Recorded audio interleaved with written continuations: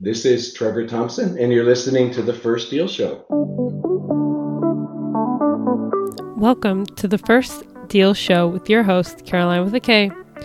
On this show, we're talking about investors' first investment property. Join me for a trip down memory lane as we hear the good, bad, and ugly of that first deal.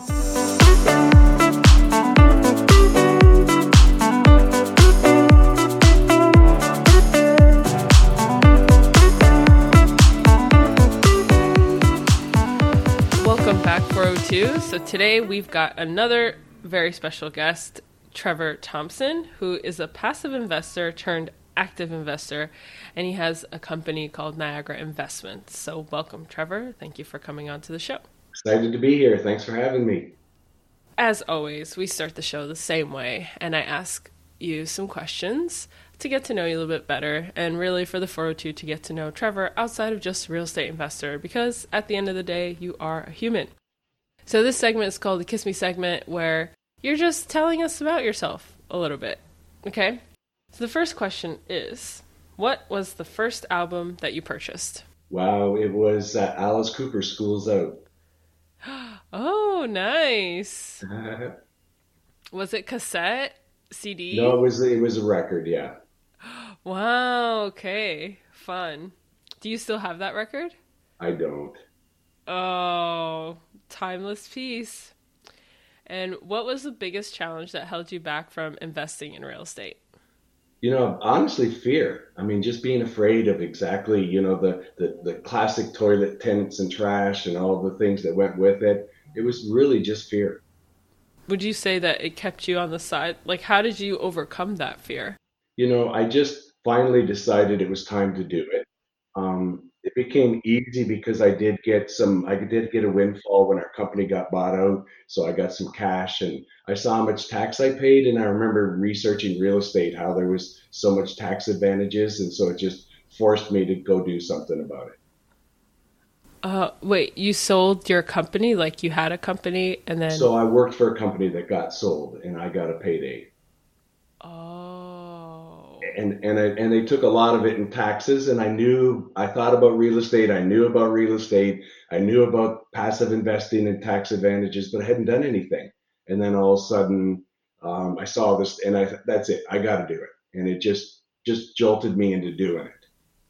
Oh, yeah. Anytime you see the IRS taking a big chunk of your change, that's a big motivator to Yeah. figure out how Yeah, they... and then to go all in real estate when COVID happened and the stock market crashed, and I woke up and I'd lost a third of my net worth, and I went, "Oh wow, I need to do something about this." So as it started to grow back, I started cashing it in, and now I'm like 95% of my investments are in real estate. Oh, that's awesome. So were you living in Canada at the time when you started, or were you already No, I US? was in the U.S. already, so it was. I'd actually moved to the U.S. and oddly enough, the first staff meeting, I worked for iFly Indoor Skydiving, and our very first staff meeting, the owner gave everybody a copy of Rich Dad Poor Dad, Shut and I read up. the book. Yeah, and I read the book, and I went, "Wow." It's very, very interesting, right? It moved me, but I did what so many people did. I just stuck it on the shelf and went, that's not for me right now. I'm gonna do something, and I didn't do it. And that's my one of my biggest regrets that I did not start earlier. Mm. Wow, but the fact that your boss gave out the Yeah, that book to the whole staff, that's pretty impressive. it is very impressive. Okay, and what is something new that you learned or did during the pandemic which others might not know about you? Wow. I don't know if I did anything different than everyone else did. I just learned how to pivot and be like socially active on Zoom and virtual networking, and a lot of people we weren't doing a lot of that, but I got really good at it and I spent a lot of time and energy connecting with people. And now, to be honest, everybody's like, "Oh, I want to get back," and I actually still like it. I like that one-on-one where there's not a distraction of a room environment and just to be able to talk to people. It really, really made me pivot and do that.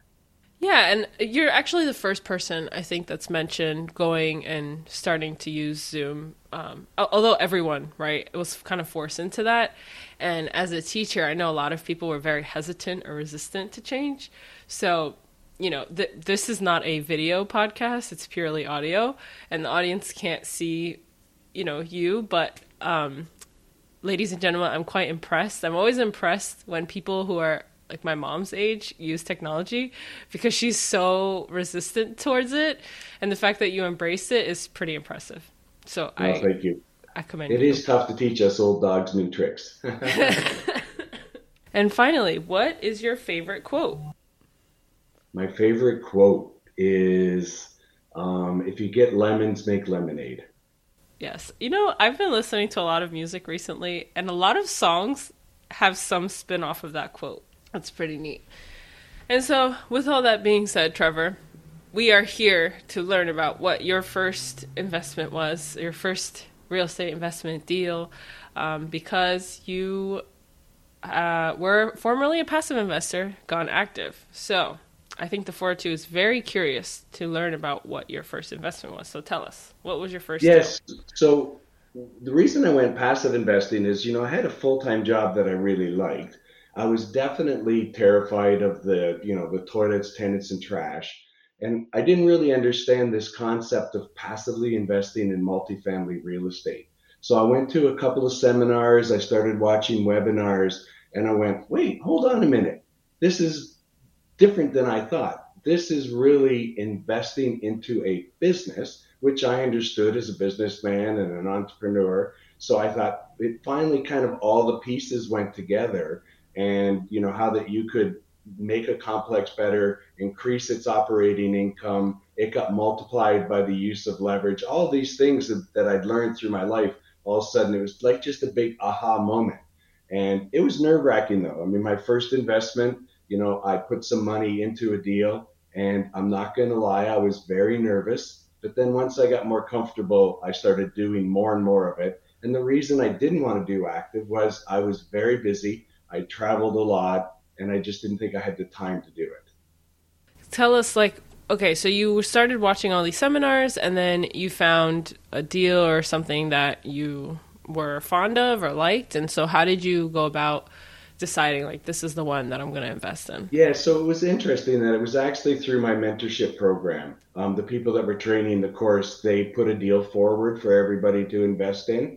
I've learned a lot since then, and to be honest, it wasn't one of my best investments, but overall, it was good. Okay, and how much would you say, if you don't mind sharing, did you put into that first deal? It was 100,000, Okay, and then a what were substantial amount. yeah, so the fact that you were nervous, I'm really not surprised. I think anyone putting 100K into a deal would be a little bit hesitant. Yeah, it definitely, but it was, I wanted to get in, I wanted to do it, and, so. So then when you invested that money, how long did they hold on to your capital? What was the return like? And you clearly kept going because now you're active, right? So what was that like, that Yeah, so it transition? was interesting that first deal actually turned out to be not one of my best investments. It only returned my capital, but I believed in it. It was a big learning lesson, and I just definitely did. What was the asset class? It was multifamily. And was it local to you or? Yeah, it was in San Antonio, and I live in Austin. Hmm. Okay. And so what would you say was like, would you, if obviously it sounds like if you would have done it again, you probably wouldn't have invested in that initial deal. Yeah, so I learned some things since investing in that deal, and I learned there was two things that they underestimated. And in Texas, you got to be very careful. They'd underestimated property taxes and insurance, and then of course the pandemic came, and it was a podcast that really struggled. You mean an apartment complex? Apartment complex. I'm sorry, I'm thinking of podcast here. I'm sorry. So what do you mean that they underestimated? Like when they Yeah, initially, when they did their financial plan, they just didn't account for how much property taxes were going to go up with the new purchase price. And then they underestimated insurance, which also has been going up quite a bit in Texas. Oh, and did you ever go see the property or? Yeah, I did. I not before I invested though, which was a bit of a mistake, but actually for a few months I actually helped them with asset management of the property. I volunteered, and so I learned a lot doing that. And it was just unfortunate. We got stuck behind a curve, and it was really hard to reposition the property. COVID didn't help, and sometimes it's a struggle to turn a property around. But since then, I've had other investments with the same group and with the different groups, and I've done much better. So you got to realize that real estate is not completely risk free. I did not lose my capital versus when the stock market crashed, I lost my capital. And then of course there's all the tax advantages. So tell us, what are some of the tax advantages that you got for investing in a syndication? Yes, so as a passive investor, you get depreciation losses, and you can write those losses against your passive income. It doesn't help you with your W-2 income. Once you switch to full-time active, it does, but as a passive investor, you get these losses. And so not only do you take the income as capital gains versus personal income, which reduces your taxes, in my case, almost in half, then when you take these depreciation losses and put it against your passive income, in reality, you're close to tax free on your passive income. In the example of the 100,000 that you invested, you were able to take 50%, like the government will only tax you 50% of the Well, value. on that one, I made no money, so there was no tax event. But let's Oh. say I did make, let's just use $100,000 for purposes, and instead of paying 37% income tax, I would have only paid 20% capital gains tax. So it doesn't count as income when Yeah. that's great. Um, and so since then, since you had got the experience of being an asset manager, is that what led you to want to become active full time? And did you end up quitting your W-2 job? No, so I ended up losing my W-2 job because of COVID. And so that was part of it why I did it. Oh, so you recently started investing like 2020. No, I started about 5 years ago and I started doing passive investing. And then in 2020, I pivoted to becoming full time, but it took a while to actually get a deal that worked and be able to. My first deal, we could not get the deal closed, unfortunately. And that's is part of the risk on being the active side when you're doing a sponsorship deal that, you put at risk money to make a deal happen and sometimes it doesn't work. Oh, so have you done a deal like as an active investor since being passive? Yeah, so I just closed on my second deal as a general partner. The first one, I'm a very small part of 67 townhomes in Columbia, South Carolina. That one, I brought some other investors along with me, but I just closed my first big deal where I consider myself as a co-sponsor, which is a little bit different. So I am the asset manager. I'm one of the main people in the group, and we just closed on 75 doors in San Antonio. Oh, that's awesome. So have you toured the property? Like how did you guys find the Yeah, property? so it was found by my partner. She's actually a property manager, and she's bought a couple of properties and switching from property management to active ownership. And she found the deal, invited me to join the deal with her. And then we found some other partners, raised the money. It was a loan assumption, so it took a little bit longer for it to happen, but we managed to get it done and get closed. Oh, nice. And what's the asset class? It is a C class, 75 door multifamily, but it's a good solid C, which is okay. San Antonio is very much a workhouse housing type community. And so it's a perfect product for that area. Oh, great. And what's your plan like long term? Like, Yeah, so it was definitely mismanaged. oh. They just didn't take care of the tenants. They didn't do any marketing. Definitely rents are under market. So the interiors of the apartment are actually quite nice, but they let the exterior go. So when you pull up, it just doesn't feel warm and inviting. So we're going to spend some money making it warm and inviting, fixing the parking lot, fixing some of the gates and the access. cleaning up the pool area, and just make it look nice. So when this particular owner bought it about 3 years ago, it looked really, really nice. And then he basically did not continue to keep it up.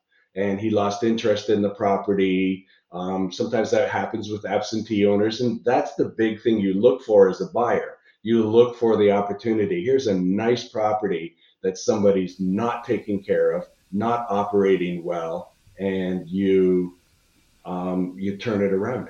Can you talk a little bit about this loan assumption and maybe the benefits and the cons? Yeah, so loan assumption, right now it's becoming more and more popular as interest rates go up. So at the time when we were looking at it, it had a 5.1% interest rate fixed for 7 more years. And so at the time, that was about what a new loan had cost. And so we were kind of like, well, we got a better deal assuming the loan because there's some prepayment penalties if you pay off the loan. So we decided to assume the loan. So basically, we had to take the loan over, had to get approved by a federal government. It's a Fannie Mae loan. So it takes a long time to get something done, get those things done. And of course, now that when we closed, it turns out it's a wonderful deal because interest rates are more than 7%. So we managed to lock it in at a good deal. And it was also very good that it was a good loan to value. So the loan was worth about 71% of the purchase price, which is a really important thing. We're not over leveraged, we're not under leveraged, and that's what made the deal very attractive. So when you guys assumed the loan, did you have to take out any additional funding or was it enough? We did not. We just raised the rest from investor capital. So we raised the difference between the purchase price and the loan amount. We raised all of our closing costs and everything we need to close, and we raised all of our capital budget for our improvements. We're going to spend about $650,000 improving the property. So all of that was raised by investors. Oh, wow, that's great. And can you talk a little bit about all of the seats in the general partnership? Because I think you're the first guest that recently closed on a multifamily deal. So I think it would be valuable to share with the 402 what that means. Like, who are all the seats in the GP? Yeah, so the main three of us, there's three of us, and one is the property manager, and she's the one that found the deal. There's myself. My skill set is operating businesses, running businesses, but I have a weak spot, which is in financial reporting, underwriting, all the different things. So we brought a third partner in that gave us that skill set. He's very good at it. In fact, he was a loan mortgage broker for almost 10 years. And so he's very good at financial analysis and those types of things, and a little better at paperwork than I am. And then we brought on two other people that were known capital raisers, because you got to make sure that you have somebody who knows what they're doing and has these contacts to be able to raise the capital. So we raised $3.4 million from investors for this deal. Do you have any piece of advice for someone who's looking to be a passive investor on things that they should look out for when vetting certain operators about investing in their deal? Absolutely, yeah. So the most important thing is who you give your money to, right? So I always say it's the jockey is your sponsor, the horse is your asset class, and the track is where it is, what is it. So it's very important that you spend a lot of time and energy getting to know a sponsor. You want to listen to them on podcasts. You want to follow them. You want to see past deals and the performance of those deals. You want to make sure that your values are aligned, right? You want to give your money to people that care about your money. There are some people out there that to them, this is just a business. It's not a passion. And for me, I always want to look for and invest with people that want to make communities better for the residents. And yes, you make money doing that, but I want to make sure that your first, goal of it is to make the community a better place. As someone who has no experience, right? Like one of the 402s out there and they like find these webinars. How did you know in the first deal that you invested in and even the partners you have now, like how did you know that their values aligned with? Yeah, so just getting to know them, right? Talking to them, going to meetups, going to webinars, listening to them on podcasts. When you go to somewhere and they're just talking to people and they're associating with them, and you go, wow, I can really connect with that person. That's an important part of it, right? You want to make sure that you've listened to them, you've learned with them, you want to spend time with them. One of my first investments I researched people for about a year. I went to all their meetups, virtual meetups at the time. They're California and Arizona based, so they're not here. I got to know them. I went to where they were on podcasts. I did different things just to make sure that I learned everything I could about them. And that gave me a comfort level. I also talked to other people that invested with them. So they'll give you references, but you always want to try to dig a little deeper because they only give you people that like them, of course. And you want to see, does anybody have any challenges? And the other thing that was really important to me is this particular group that I'm talking about. They had some things go wrong and they openly talked about it. They openly talked about, man, we had some setbacks, but this is what we did to overcome the setbacks. And that honesty is what really encouraged me to invest with them. Oh, wow. Yeah, that's awesome. And finally, what would you say, or what is the best way for the 402 to get in touch with you, Trevor, if they're interested in learning more about you and the deals that you have going on? Yeah, so my website is Niagara-investments.com. I'm from Niagara Falls, Canada, so that's why I picked that name. You can also find me on LinkedIn, Trevor Thompson. And if you reach out to me, send me a note saying, hey, I saw you, heard you on a podcast or whatever. Always happy to reach out. And I put out a lot of information. So I have a YouTube channel where I put a lot of educational material on it, just to help people learn and feel comfortable about real estate investing. Oh, that's great. What's your YouTube channel called? It's just my name, Trevor Thompson. Oh, nice. I think there's a dot in it, Trevor Thompson. Oh, great. So there you go, 402. If you're interested in learning more about Trevor, you can reach him on LinkedIn or his website and also on his YouTube channel. Well, thank you so much for coming on the show. And that's all, folks. 402. Did you learn something or take away a golden nugget? Then I'd love it if you would share this episode with a friend. And I'd really also like to talk to you about real estate on Instagram or LinkedIn, so follow me at First Deal Show. If you know someone that has an amazing first deal story, or you just want to give us the dirt on your first deal, shoot me an email at firstdealshow@gmail.com and let's get you on the show. 402, thank you so much for listening. I love all of you, and I will see you next Friday.